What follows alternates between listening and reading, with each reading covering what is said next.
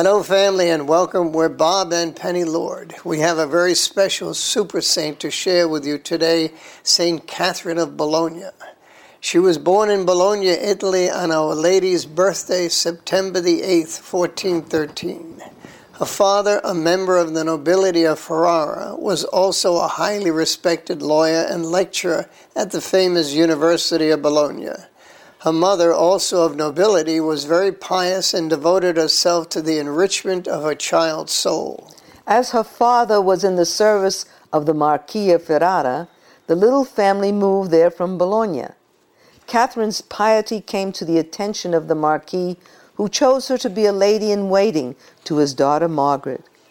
A very bright girl, Catherine mastered all her studies, excelling in grammar, literature, poetry, and arithmetic, as well as in painting and music.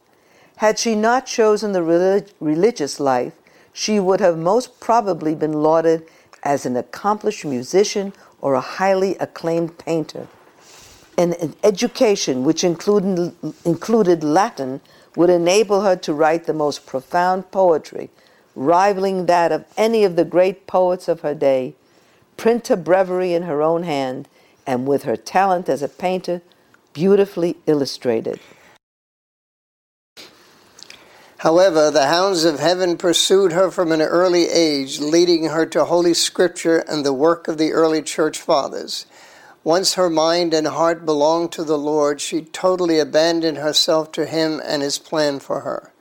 This was important, for Catherine would soon be stripped of all earthly consolation as her father went to the Father in heaven, and her mother remarried, and finally her closest friend Margaret left for Rimini. Catherine chose to remain in Ferrara. With her father's passing, Catherine became a wealthy heiress and consequently the target of friends and family who either wanted to marry her or knew some fine young man who did. But age 14, she had made the commitment to love Jesus faithfully to the exclusion of all others forever. So, saying goodbye to the world, she entered a fairly new religious community made up of pious women who followed the Augustinian rule. Years later, it became a Franciscan community. For what seemed an endless 5 years, from ages 15 to 20, the Prince of Darkness relentlessly attacked Catherine. In her book, The Seven Spiritual Arms, our future saint wrote of battles waged and won, and some near lost. She dug into the horror of those years and wrote with pain remembered, so that the novices under her care would be forewarned and would not fall prey to the father of lies. She shared her fears. She shed her tears. Sometimes they were tears of blood, like her Savior before her. In the end, she vanquished the enemy. The cross triumphed. God was the victor. She had glorious wounds sustained in battle to remind her always and to pass on that truth, that Satan is alive and never sleeps, but also that God is always nearby and we are not alone. Because of the power of obedience and the destruction caused by one act of disobedience, Satan attacked Catherine mercilessly. He put doubts in her mind about the real presence of Jesus in the Eucharist. These doubts were fed to her by the evil one, who would speak to her from the cross, who would appear to her as Mother Mary and fill her head with confusion. And it was only when in the evening she started to have all these doubts did she realize that the Lord is the Lord of peace, not of confusion. And so she began to realize that it was the devil himself who was speaking to her. Our Lord then spoke softly to her soul and clarified all her doubts, letting her know that He is truly present in the Eucharist. But isn't this a beautiful gift for us? How many of us at some time in our life have had a doubt as to the real presence of Jesus in the Eucharist? We've been going through this for years about many people, especially priests, who have had doubts about the real presence of the Eucharist. And these doubts, these fears, are fanned by others who don't believe, also peer pressure. And yet here is a saint, one of our precious saints, who had doubts that our Lord Jesus appeared to her, that our Lord Jesus was truly present in the Eucharist. But when she received Holy Communion, she felt and tasted the sweetest, purest flesh of the Immaculate Lamb, Christ Jesus. In thanksgiving for the Lord confounding the enemy with the miracle of the Eucharist, Catherine became an advocate for frequent communion before this became an accepted practice of the Church. Whom the Lord loves, he reproves, and he chastises the son he favors. Our Lord never left Catherine alone. Lest she forget, God gave her a glimpse of the final judgment during one of her ecstasies. This burned such an image on her spirit, she developed an intense repulsion for even her smallest transgressions, seeing each and every imperfection as an ugly scar on her soul. After the death of her foundress, Catherine and the other nuns faced hard times. They were about to be closed down when, through the generosity of the Marquis Niccolo III, they were able to buy some time. But sadly, the financial crisis became critical, and it looked as if their worst nightmare had become a reality. At the same time, Catherine was being barraged by well-meaning friends to ask the Pope to release her from her religious vows. She prayed, crying out to heaven for help against these temptations which were flooding her soul. The Lord answered her sweet bride, assuring her that it was his wish that she remain in the monastery and not be afraid. Things would get better. Catherine became the doorkeeper. She took this very seriously and would interrupt her work and even her prayer time to answer the many visitors who rang the bell. There was a pilgrim who came frequently to the door begging for alms. To repay Catherine's generosity, he left her a small bowl that he said the Blessed Mother had used to satisfy her son's thirst. Catherine treasured this relic with great devotion. She thought the pilgrim was just leaving it with her for safekeeping, and that he would most certainly return to retrieve it. But he never came back. Later on in her life, St. Joseph appeared to our saint and informed her it was he to whom she had been so generous. Our Lord, tremendously pleased with the way Catherine handled all her trials, began to bestow upon her many gifts. Conversions came about. On May 19, 1451, the day that St. Bernardine of Siena was being canonized in Rome, Catherine was praying that all who attended the glorious occasion would receive special blessings. All of a sudden, she went into ecstasy, and before her was her guardian angel. He swooped her up and transported her mystically to the canonization. In the midst of the excitement of this great moment, Catherine did not think of herself, but her heart became filled with her brother who had allowed Satan to take over in his life. She begged the newly acclaimed saint to intercede for his conversion. Her petition was granted. Her brother abandoned his sinful ways, turned to God, and lived a holy, virtuous life until he went to his eternal rest. Catherine loved to take on the lowliest chores. One that she was particularly fond of was kneading and making bread. One day she had just finished placing the bread in the oven when the bell sounded for prayers. Always obedient, Catherine made the sign of the cross over each of the loaves and rushed into the chapel, leaving the bread baking. When she was able to return to the kitchen hours later, she was sure the bread had burned. To the contrary, the room was filled with the most delightful aroma. When she opened the oven, she discovered the loaves had not only not burned, but were a lovely honey color. The nuns commented that the bread was the most delicious she had ever baked. This became known as the bread of obedience. It reminds us of Mother Mary, who obeyed, and in Bethlehem, the house of bread, the bread of life, was born. Like Saint Teresa of Avila, Catherine found Jesus everywhere, even among the pots and pans. She never lost an opportunity to pray, meditate, and contemplate the Lord and his goodness. Even in her varied duties, she found God, making every task a prayer. Catherine was totally happy with her humble assignments, God had different plans for her. She was elected mistress of novices. She protested that she was not capable or worthy of such an awesome responsibility, but she obeyed. She taught the novices not only by word but by example how to live a life of Christian meekness through humility, charity, and obedience. An act of humility which greatly touched them was her insistence they correct any fault which they might perceive in her. God is the God of order and balance. As Catherine was being besieged by attacks from the Prince of Darkness, God was granting her heavenly visions, ecstasies, and special favors, such as the gift of prophecy. There was a beautiful crucifix in Catherine's cell. One Friday, she was kneeling before it, weeping, recalling our Lord's passion on Golgotha when Jesus spoke to her. He revealed his pain on the cross, the bitter and heart-rending affliction he suffered. Was he talking of the bitter taste of his children's unfaithfulness and rejection, more bitter than the gall that was offered him to drink?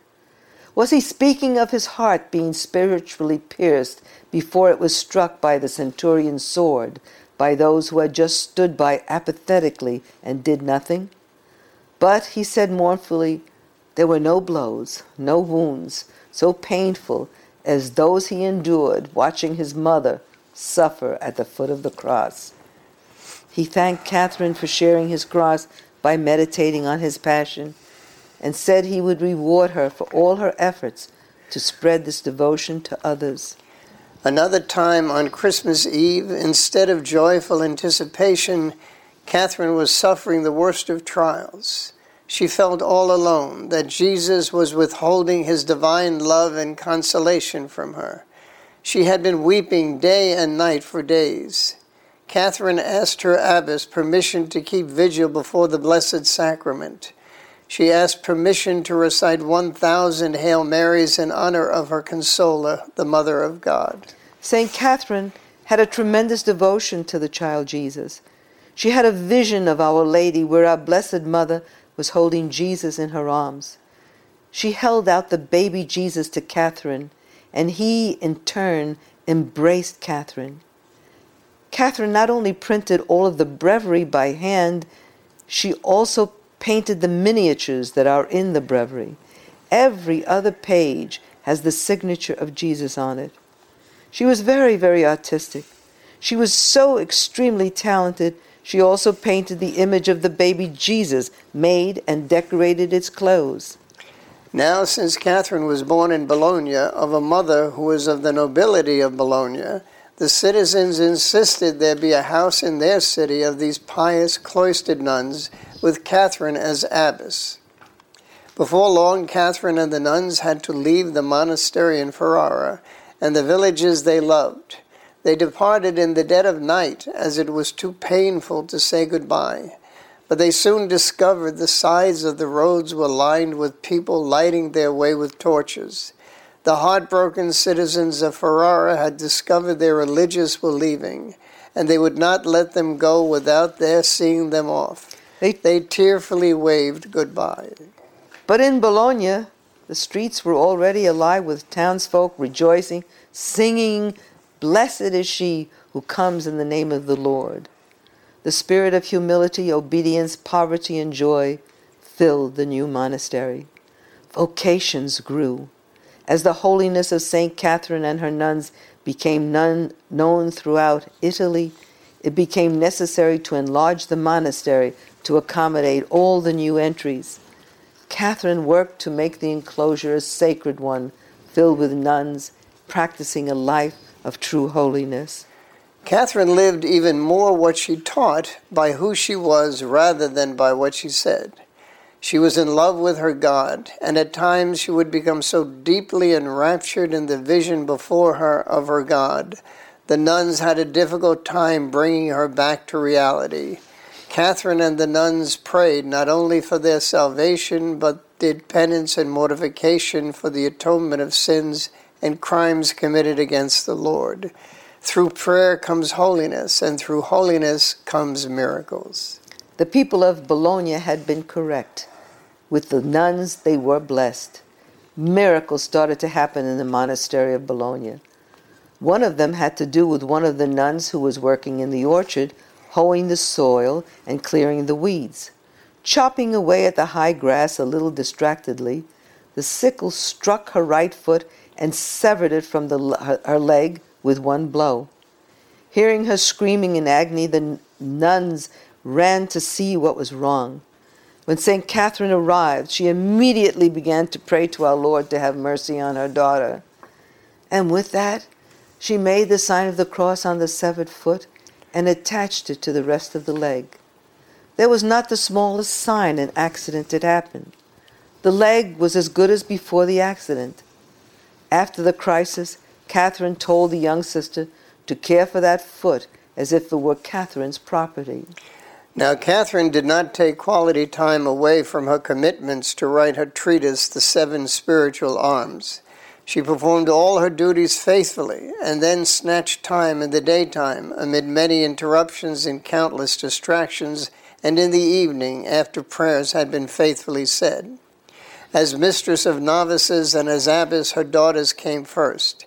She wrote the treatise out of strict obedience to her confessor, begging it to be kept from the other sisters while she was alive. Her wish was that it be read after her death and then only for aiding the novices in formation. While still in the monastery at Ferrara, she had stitched the book between the leather covers of her chair, trusting it would be safely hidden there. But one of the nuns found it one day and showed it to the other sisters. That done, Catherine burned the book. But God stepped in order her to write it again. This time, however, stubborn Italian and soldier of Christ, she was determined to keep this one hidden during her lifetime. Therefore, when she moved to the monastery in Bologna, she hid it in her mattress where it would be safely concealed from inquisitive eyes. As she was dying, she handed it over to her confessor with the wish, upon her death, a copy be sent to the monastery in Ferrara and the original left in Bologna.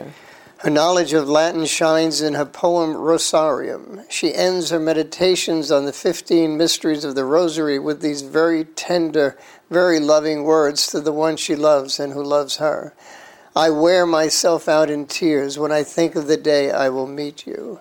Catherine lovingly portrayed Mother Mary with the baby Jesus. Was she remembering that time when the Blessed Mother placed the infant Jesus in her arms? Catherine's education included playing an instrument. Among her relics was the violetta, or little violin, that the saint played often. Catherine began her final way of the cross. A fragile constitution compounded by fasting and penance for the atonement of the sins of the world, Catherine prepared the sisters for her final journey. Burning up with a raging high fever, she asked that her bed be moved to the middle of the nuns' dormitory, where she could give the sisters her last spiritual direction. She was joyfully looking forward to seeing the beatific vision of her spouse in paradise. Her long wait was about to be over, but she did not count on the prayers of her sisters. One of them, 15-year-old Sister Mary Magdalene Rose, was assigned to Catherine, who was now bedridden. One day, after the young sister had washed Mother Catherine's feet, she was so overcome with love and devotion toward her abbess, she bent down and kissed them. The sisters already looked upon Catherine as a saint. Considering the youthful innocence of the young sister, Catherine gently scolded her and forbid her, under the vow of obedience, ever to do that again. Inspired by the Holy Spirit, the little novice responded, "My dearest mother, such is the celestial scene that radiates from those feet that I felt compelled to kiss them. However, if at the present you forbid me to do so, you will never prevent people after your death from all over the world reverently kneeling and kissing your feet."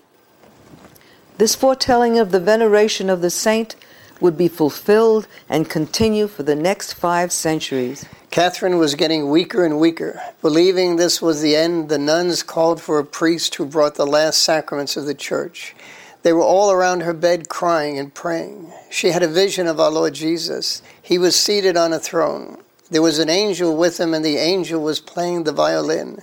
and singing to the accompaniment of the violetta, "His glory will radiate on you." Catherine said that the music was so sweet she felt as if her soul would soar out of her body. The angel shot an arrow into her heart mystically, and she had the same transverberation of the heart as St. Teresa of Avila, St. John of the Cross, Gemma Galgani, and Padre Pio.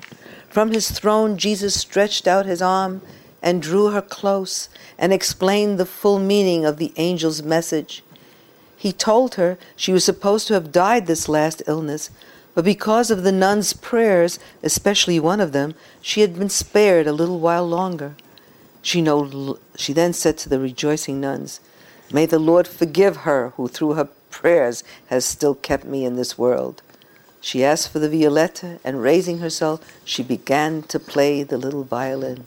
It was February the 25th, the first Friday in Lent. Catherine called her nuns and gently told them she was about to leave them for her much-awaited journey to her Lord and spouse. She talked to them for 3 hours, going on about heaven and how the heavenly family was making a place for her. No one could have imagined the excruciating pain she was experiencing, her head pounding. She had lost a lot of blood, and high fevers racked her poor body. Yet she was leaving them with a mission to carry on faithfully the rule of their mother Clare, to love one another as sisters, and to do God's will. She assured them that if they and those who followed were faithful to this promise, she would protect them now and forever. She reminded them to revere their mother vicar. During her last week, she confessed often. Each time, the sacrament of mercy filled her face with more and more joy and peace.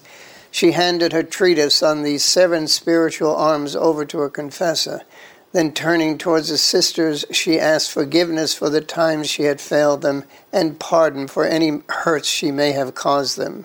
She lapsed into agony, sharing her Savior's last hours. She turned toward the weeping sisters, her eyes sparkling because she was going to her spouse, yet sad because she was leaving them. She whispered the holy name of Jesus 3 times for each person of the Blessed Trinity and said no more. Our precious St. Catherine passed away gently with her Savior, her Mother Mary, and the whole heavenly army of angels there to escort her home. Catherine was not yet 50 years old. Miracles began to happen immediately. When the nuns placed her body before the Blessed Sacrament, she bowed her head. She was worshiping, even in death, that Lord who had been her total life. The Eucharist had always been her Lord truly present, and not even the angel of death could keep her from adoring him. While she was with them in the convent in repose, she looked so beautiful it was hard to believe she was dead. The sisters took turns kneeling at the tomb, guarding it and praying. A sweet perfume rose from the grave, filling the air with a haunting, delightful fragrance. In obedience to the old Franciscan rule, Catherine was buried in the ground without a coffin. Oh, but the sisters could not bear having their beloved mother placed in the ground without special honors. So they asked for permission to exhume the body and place her in a coffin befitting their abbess, and then to bury her again. They opened the grave. To their sorrow, they discovered that the wooden plank placed over the body to protect it had broken under the weight of the earth, soaked by days of pouring rain. The plank had smashed Catherine's face and had caused other wounds that were now bleeding. They lifted the body tenderly from the grave and carried her to the cloister. They prayed beside the saint for days. Her face resumed its former loveliness. The wounds on her body healed and returned to normal. And if that was not enough, rigor mortis had not set in. She was as supple as the day she had breathed her last. Now the fastest way for a body to decompose is in water.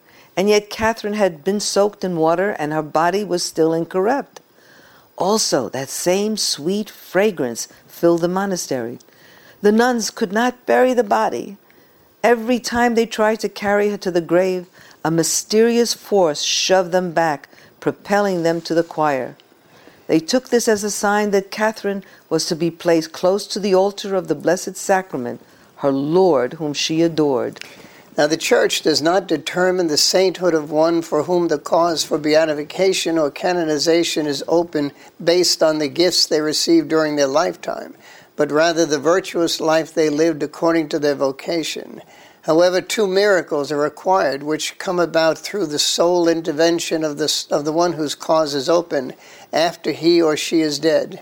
Miracles during one's lifetime do not count. Now, in Catherine's case, miracles started to happen at once. The nuns at the monastery were the first to receive God's mercy through her intercession. Just as a city set on a mountain cannot be hidden, the news of God's special grace and miracles cannot be hidden. And so it was with our saint. Word got out, and soon people from all walks of life, rich and poor, prince and peasant, came first from all parts of Italy, and then from abroad to obtain special graces from God and miraculous healings through the intercession of Catherine. Perhaps one of the greatest miracles is the incorrupt body of our saint seated on a regal throne in a chapel to the left of the main altar in the church of Corpus Domini in Bologna. It remains intact and never having decomposed for over 500 years. In the beginning, after they realized they could not place a body in the grave, 4 nuns would carry St. Catherine's body to the parlor on a wooden stretcher every time visitors came to view the body of the faithful, or the faithful wanted to venerate the saint. This went on for 12 years. Then the nuns decided that the faithful could view her better if she was seated on a chair. To their amazement, her body, which had lost none of its suppleness, rigor mortis, never having set in, became stiff, and the nuns could not place her in the chair. It was only when the abbess ordered her to did Catherine, out of obedience, sit unaided in the chair and in the same position she can be found in to this day. From the very beginning, St. Catherine's miracles and fame have brought people from all parts of the world, not only the simple, faith-filled believers who fill and enrich our beautiful church, but also future saints, kings and queens and scholars. Among the first to come was Queen Isabel of Naples, who venerated our saint and then left her ring as a token of her affection. She was followed by popes, one of whom was Pope Clement VII, cardinals, including Charles Borromeo, who gifted her with a precious vestment, emperors, princes, and all kinds of personages. Pope Clement VII granted permission to celebrate Holy Mass in honor of St. Catherine on March 9th, which became her feast day. We thank you for being with us. We love you. God bless you. Please load our free Bob and Penny Lord app. Here's how to download our free Bob and Penny Lord app. Simply, with your iPhone or Android device, go to the App Store, search for Bob and Penny Lord app, and download it. It's that simple. Here's what you can do with our free Bob and Penny Lord app. Number one, there's a link to our marketplaces, our websites, our blog, and this podcast. The second link is to our Bob and Penny Lord TV channel, where you can access all of our videos as seen on EWTN, plus a whole lot more. Thank you very much.